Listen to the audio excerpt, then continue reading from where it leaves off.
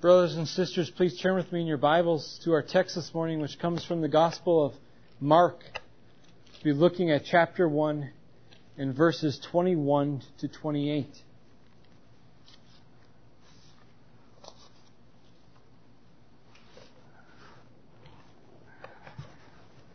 Mark chapter 1, verses 21 to 28. Hear with me then the reading of God's Word. And they went into Capernaum, and immediately on the Sabbath he entered the synagogue and was teaching. And they were astonished at his teaching, for he taught them as one who had authority, and not as the scribes. And immediately there was in their synagogue a man with an unclean spirit, and he cried out, "What have you to do with us, Jesus of Nazareth? Have you come to destroy us? I know who you are, the Holy One of God." But Jesus rebuked him, saying, "Silent, and come out of him." And the unclean spirit, convulsing him and crying out with a loud voice, came out of him. And they were all amazed, so that they questioned among themselves, saying, "What is this? A new teaching with authority? He commands even the unclean spirits, and they obey him." And at once his fame spread everywhere throughout all of the surrounding region of Galilee. Thus far is the reading of God's Word. Brothers and sisters, today there are so many paths our young ones can take. It's really amazing all the career choices that are out there for them to choose from. All you have to do to realize that is just go to any university website and you can see all the degree programs offered to them. And because this decision of what will I be when I grow up is such a great yet complicated one, oftentimes they even allow you to take these tests. Right? And these tests will tell you what job fits best with your personality. And these tests are helpful to these young children as they try to determine, what it is that I want to do with my life, for this is an important question. Especially one in light of how many years and how expensive it is to obtain a degree. But also, what makes choosing hard oftentimes is the fact that there isn't just one thing that we like to do and that we see ourselves doing for all of our life. I'm sure if I ask many of us here, we are now doing things or have done things as careers in our life that we never intended upon doing. I know that is true for myself, and I'm sure it's true for many of you. Right now, I'm sure there's many of 30 and 40-year-old people wandering this world, bouncing from job to job, looking for the one that they want to do. I remember my grandfather saying to me, "Noah, I'm 77 years old, and I still haven't figured out what it is I want to do with life. I better hurry up and figure that out." But this is why it's so fascinating and why it's such a beautiful thing to see someone at a young age know what it is they want to do and go after it. And so maybe, this young person wants to be a lawyer when they grow up. We'll just use that as an example. And so maybe they love watching Perry Mason and Matlock. Maybe they love reading law books. As they get into high school, they take internships at law firms. While all their friends are going out and having fun and doing things, they remain focused on what it is they want to do. Right? There's something really neat when you see that. When you see a passion like that. And when they will not allow anything to push them off the course of the path they see. And I bring this up because I don't think that this is ever more seen than in the life of Christ. The pinnacle of Jesus' ministry is the cross. And yet this is not the only thing that His mission entails. In fact, from Jesus' youth, He knew what His mission was. And that was to do all that the Father's will was for Him. Whatever that encompassed. Right? This is what we read in Luke's Gospel. If you remember the story in Luke chapter 2, verses 41 to 52 of Mary and Joseph bringing Jesus to Jerusalem to celebrate the feast of the Passover. And when it was done, we read that they all returned home. And they're going home in a big pack. And so Mary and Joseph think that Jesus is with them, but lo and behold, they find out He's not. And they return to Jerusalem to find Him. And what do they find Him doing?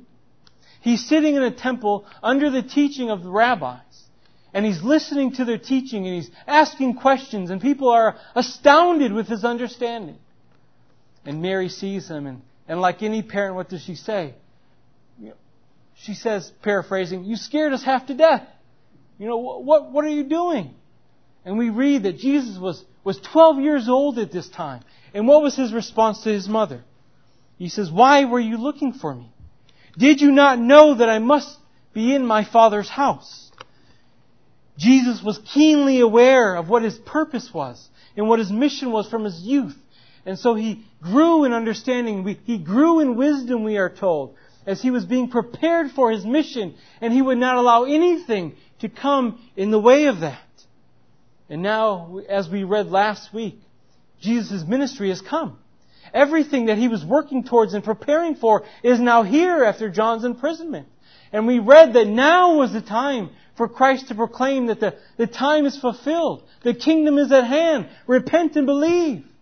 Now was the time for Jesus to gather unto Himself disciples like Andrew and Simon and James and John.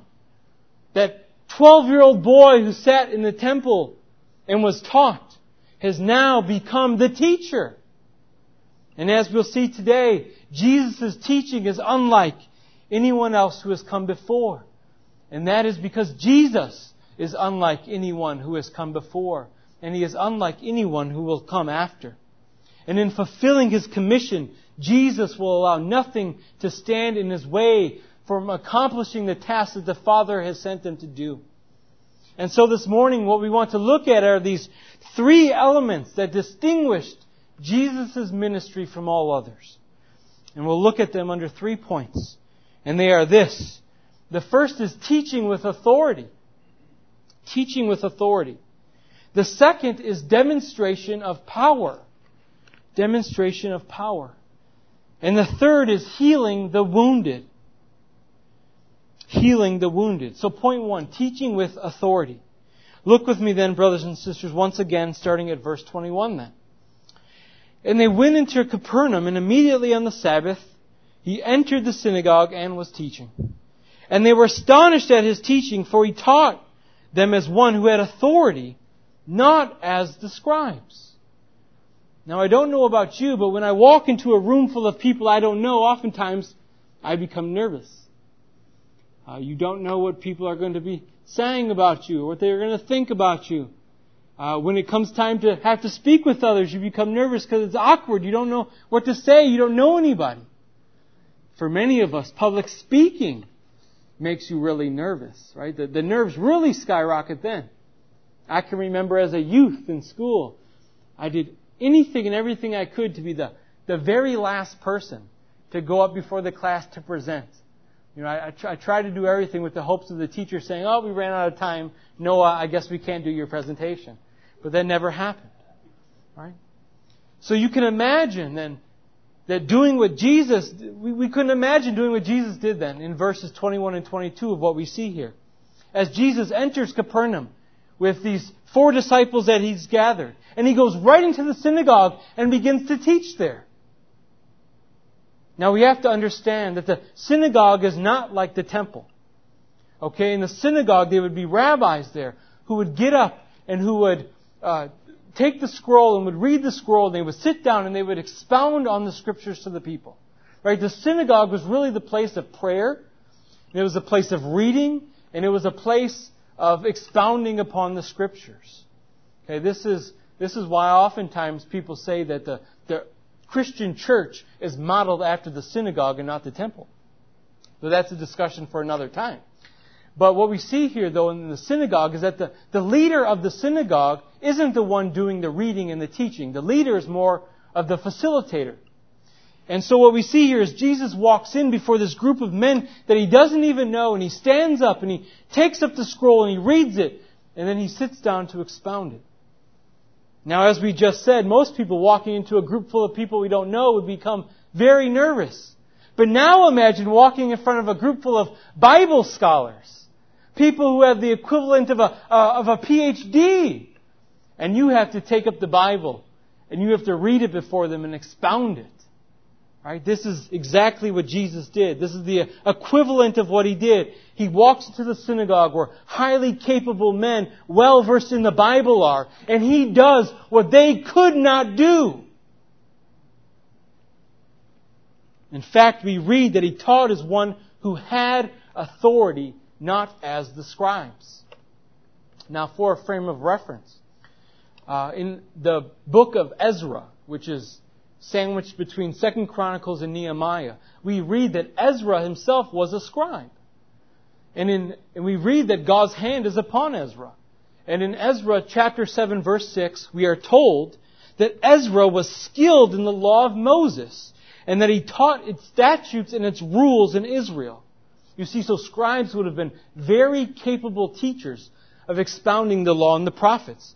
And so we have to ask, why does Mark record, though, that people were astonished that Jesus taught with authority and not like the scribes? Right? They were all reading from the same scroll.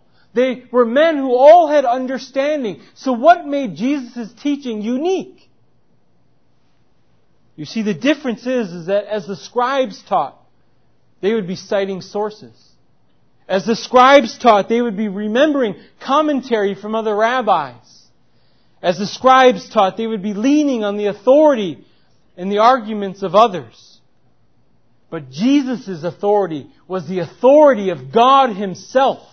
Jesus did not need to cite anyone else. Jesus did not have to reference the interpretation of the law by any rabbi. For He Himself was the authority behind the law. And so Jesus taught what He knew perfectly. Not only did He teach what He Himself was the original author of, but He also preached without error or impurity. Ministers today can and do err. We're fallible people. We're fallible people. We try our best. We study hard. We look to what others in the ancient church have said to make sure that the things we say are not novel. And yet, errors still occur. I'm sure many of us can recall maybe a minister that we followed. Let's say they taught one thing, and they were faithful to the Scriptures, and they believed this to be true.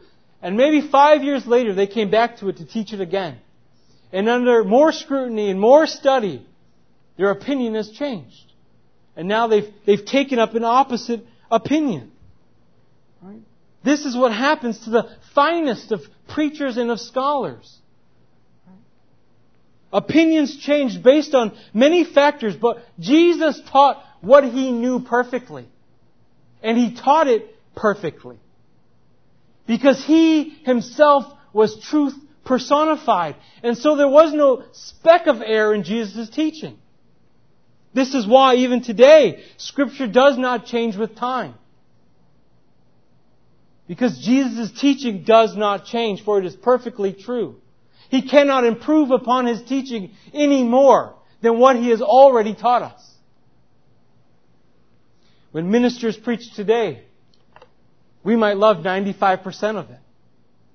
But there might be a line here or a word here you don't agree with. And you come up to the minister after the service and you say, well, what did you mean when you said this? There were no challenges to be brought up before Christ. There was no catching Him in any mistake. Not only was He giving forth to the people the living Word of God, but He Himself was the living Word of God who stood before them. With Jesus, there was no uncertainty within Himself concerning His exposition of Scripture. Jesus didn't think He was right. He knew with absolute certainty that He was right. And do you know why? We read in John chapter 8 verse 26, I have much to say about you and much to judge. But He who sent me is true, and I declare to you, to the world, what I have heard from Him. Jesus was certain about the message He proclaimed because it was a message He received from His Father. Now, even with good and godly and faithful ministers. Even when we preach a biblically accurate and a theologically sound sermon, what is oftentimes true of us and of all Christians is that even when we feel that we are spot on, we're doing everything right, in reality, although we may be doing everything right externally, oftentimes our hearts are not always 100% there. Right? And each one of us know that. It is because of our sinfulness. We have to think about perhaps the pastor. As he's proclaiming the sermon, he might be spot on. But maybe his mind and his heart sometimes are wandering because he knows he has to deal with some member of church afterwards. And so his mind wanders. Perhaps as you sit here today, you have trouble at home, trouble at work, trouble with a family member. Maybe someone's ill in your family. And so as you sit here today and you listen, your mind might wander. Your heart might not be fully into it and engaged today. We are not always 100% there in heart, even though we may look and sound like we are. Right? But our love for God's Word is not always inflamed to the degree that it ought to be. Right? Rabbis in the synagogue could be sitting there proclaiming the Scriptures, but their heart could not be there. It could be very cold. No true love, not inwardly affected by the meaning of what it is they were teaching. And teaching like this, if it doesn't affect the one who's teaching, how is it going to affect the ones who are listening? Right? If the one who is proclaiming the Word seems bored and disinterested with it, why would you seek to listen to it? What benefit do you think you would derive from it? We've all probably been taught, whether in school or at work, by someone who came up and stood in front of you and had a PowerPoint presentation. And they very dryly and coldly just read word from that PowerPoint presentation. And that is the worst thing to sit in front of, isn't it? Who wants to learn from something like that? Right? It's hard to derive anything from that. But this was not the issue with Christ. He perfectly loved the Word of God, and His heart was perfectly stoked by flames of love for His Father when He taught. And when you hear preaching like that, you cannot help but be affected by it. Now this may affect people in different ways. For the believer, it might cause you to love God's Word even more. As you would sit there and attentively listen to it, it might cause you to think about what it is that your soul is being fed and how you might live that out during your life. For the unbeliever, it likewise works. But it might do the opposite. Instead, perhaps they might grow and push back against it. Perhaps they might not want to hear it any longer. They might try to find some excuse to clear their conscience, knowing the message truth and its veracity. But regardless, you cannot dismiss it when you hear the Word of God proclaimed. Right? It was unlike any other. This is what happened when Christ proclaimed the Word. Right? People there listened and were astonished by it. Perhaps some received it and believed. Perhaps others shunned the Word of God. But there was no shaking off the power of the Word. And yet, brothers and sisters, as we sit here today, as we come every Lord's Day, we have to ask ourselves, as we consider the mighty works of God, are we astonished and are we amazed by the Word of God? Because we should be.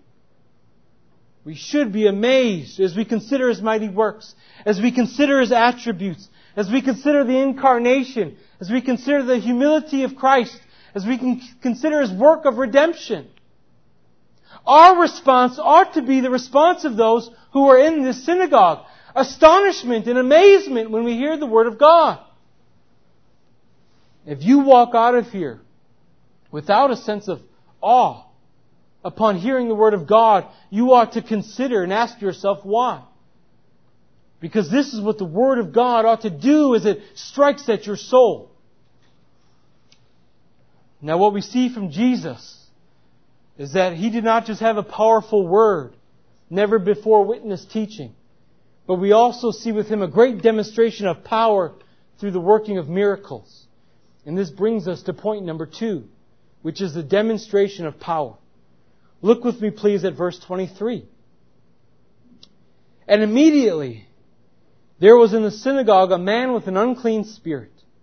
And he cried out, "What have you to do with us, Jesus of Nazareth? Have you come to destroy us? I know who you are, the Holy One of God." But Jesus rebuked him, saying, "Be silent and come out of him." And the unclean spirit, convulsing him and crying out with a loud voice, came out of him. It pains me to say, brothers and sisters, but I believe that there are a lot of people within Christianity who feel the exact same way as this unclean spirit does. As he was confronted with Christ, what did he respond? "What have you to do with me?" Or we could translate it, "Why are you bothering me? Why are you bothering me?" I think oftentimes people come to church and gather for a whole multitude of reasons, and the least of which is to be confronted with Christ. People come, but they want to be left alone how they are. They like how they are. They don't want to be told about their sin or their need to die to self. They say, "Leave me alone. Just tell me about all the benefits I get for being a believer. Give me some really uplifting and positive message." But what they want to hear is not the truth. They simply want their ears to be tickled. And for people like that, they ought to consider and ask themselves, why even attend? I mean, so many people come just because they've been raised in the church, and so it's just a routine for them as they grow older. Some people come because they do it to appease their spouse. Other people do it because they love the music there. Some do it because it makes them feel better about themselves to come to church. But if the sermon's too long, what's the response? Irritation. Right? Checking our watches, looking up at the clock, wishing that the living Word of God that is presenting Christ before us and that is nourishing our souls would just end. And we have to ask ourselves, is there anyone here who thinks in that way? Because that is no attitude that any Christian ought to have as they come to worship God on Sunday. As we awaken on Sunday morning, we ought to be excited to come to church and to hear the Word of God and to be powerfully impacted by it. We ought to desire to be sanctified through His Word, no matter the topic, whether it's one that we enjoy or one that's difficult to hear. But also what this ought to teach us is that there are many devils in the midst of the church. Do not think because you come and walk through the church doors that you are not going to be influenced by unclean spirits or morally corrupt spirits, because you will. Satan loves to enter into Christian gatherings and to stir up strife and to cause trouble between brothers, right? And to divide and to cause schism. But in this demonstration of Jesus' power, by removing this spirit, what Jesus shows us is that His Word is more powerful than anything, either visible or invisible. As Jesus' Word subdues and conquers not only Satan and not only sin, but also the sinner. And yet what we read in these verses here today also ought to be a rebuke to the church. This demon recognized the identity of Christ and knew Him better than many Christians do. What did he say? Jesus of Nazareth, the Holy One of God. Not even the demon could deny the deity of Christ. And this demon also knew what Jesus came to do, which is why he said, "What have you to do with us? Have you come to destroy us?" This demon knew that there exists a place called hell, that they will go and there will be eternal punishment. He knows that in the coming of Christ there will be a final judgment. Beliefs that a lot of evangelicalism is missing today. Yet we also see the utter uselessness of mere intellectual knowledge. All the knowledge in the world would not make this demon believe and trust in Christ as his Lord and as his Savior. This demon did not want to be saved. He just didn't want damnation either. He just wanted to be left alone in this man. He knows his end. He knows what his end will be. But what does he do? He continues to rebel. And yet, everyone and all things are under the sovereignty of God. This evil, unclean spirit could only rebel as long as the Lord permitted him to rebel against him. And as soon as Jesus said, "Be quiet," and come up out of him, it was done. Jesus' power extends over all things. And it was done, brothers and sisters, we see, by a simple word. A simple word.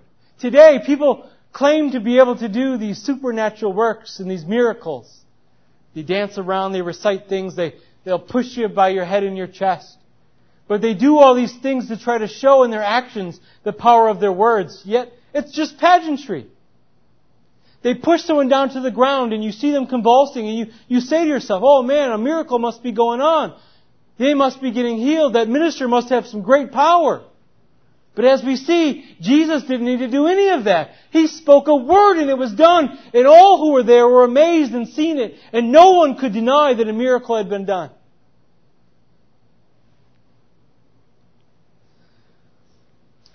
But seeing that this was the end for this demon, even though he had knowledge of Christ, let this be a reminder to each and every one of us here to be spiritually alert. To not just know Christ, but to love Christ in the very depths of our being. To not just know Jesus as the Holy One of God, but to cleave to that knowledge of that truth and to delight in its reality. Martin Luther said something that's obvious and yet what's fascinating. He said this: "The life of the Christian consists in possession of pronouns. It is one thing to say that Christ is a Savior. It is another to say that Christ is my Savior." Let each and every one of us here be able to say that Christ is my Savior. For this is the reason that Christ came, to save and to heal, right? To be a God unto us and to make us a people for God's possession. And this leads us then to our third and final point this morning, which is healing the wounded. And so let us start by looking at verse 27, please, together, as we read this. "And they were all amazed, so that they questioned among themselves, saying, 'What is this? A new teaching with authority. He commands even unclean spirits and they obey Him.' And at once His fame spread everywhere, throughout all the surrounding region of Galilee." You see, this man was controlled by this demon. We see this as the demon took over this man's mouth and he took over this man's tongue because he spoke his own words through this man. But what Jesus shows us in casting this demon out is that Jesus' power can break the power of Satan. We've seen this begin in the wilderness when the Spirit drove Jesus out into the wilderness. And He was confronted by Satan and He was tempted by Satan. And He rebuked him and Satan fled. We've seen there the superiority of the power of God over all things. With the coming of Christ, Satan's power has been bound. Satan is now restrained. He cannot deceive one saint into falling away. God's saving power cannot be hindered by anyone or anything. And with this great demonstration of power, what Jesus confirms to each and every one of us, and what it confirmed to all who witnessed Him then, was what His mission was. His mission was to confront Satan and to strip him of his power and to bring healing to His own people. To free us from slavery to the will of Satan, as this man was. And that's exactly what Christ did. And what encouragement and what relief that ought to give to us as we consider that today, brothers and sisters. As we consider our own salvation that we experience. As well as the salvation of all those whom we hope and pray for. Jesus' first miracle recorded by Mark is removing an unclean spirit from the man. Mark doesn't record for us what would seem to be an easy miracle to do. but a hard one.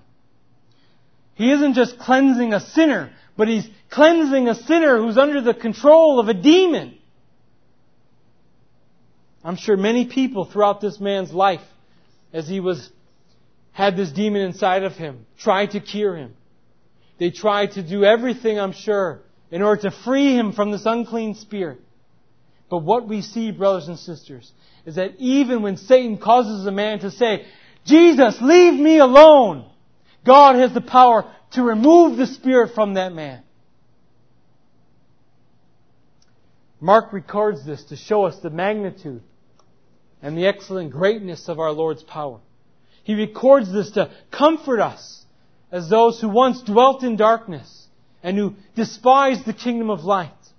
He records this to show us that Christ can make the most dreadful of sinner clean. And if you are a believer here today, you know this. You have experienced this.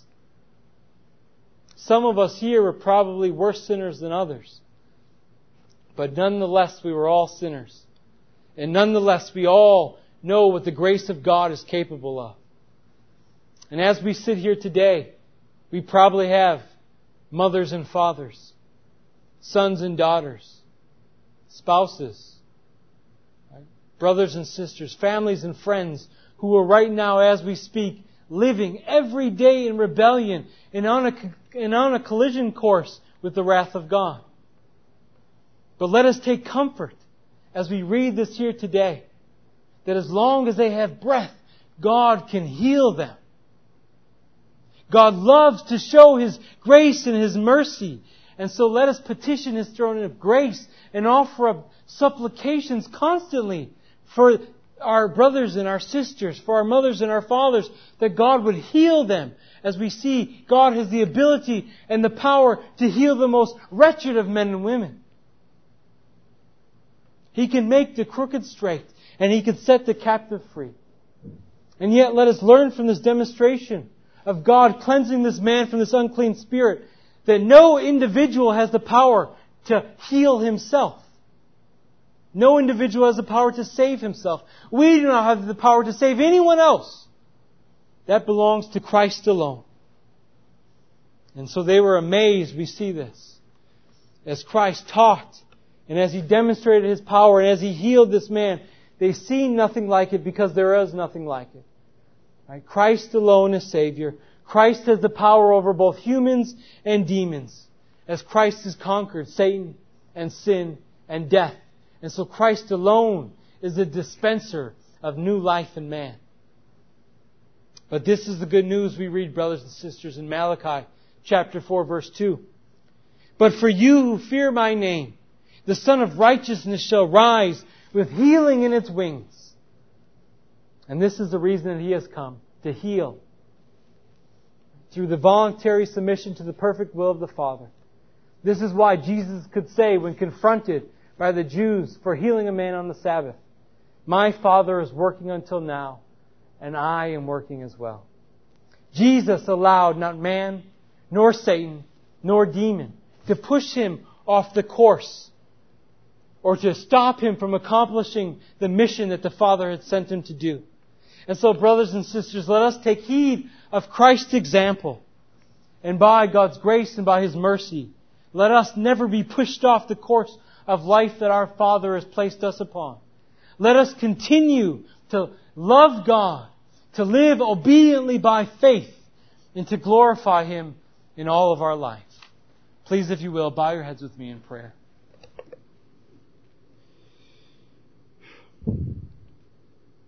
Father, we are so grateful for Your Word. We are grateful for the good news that we have in Christ Jesus.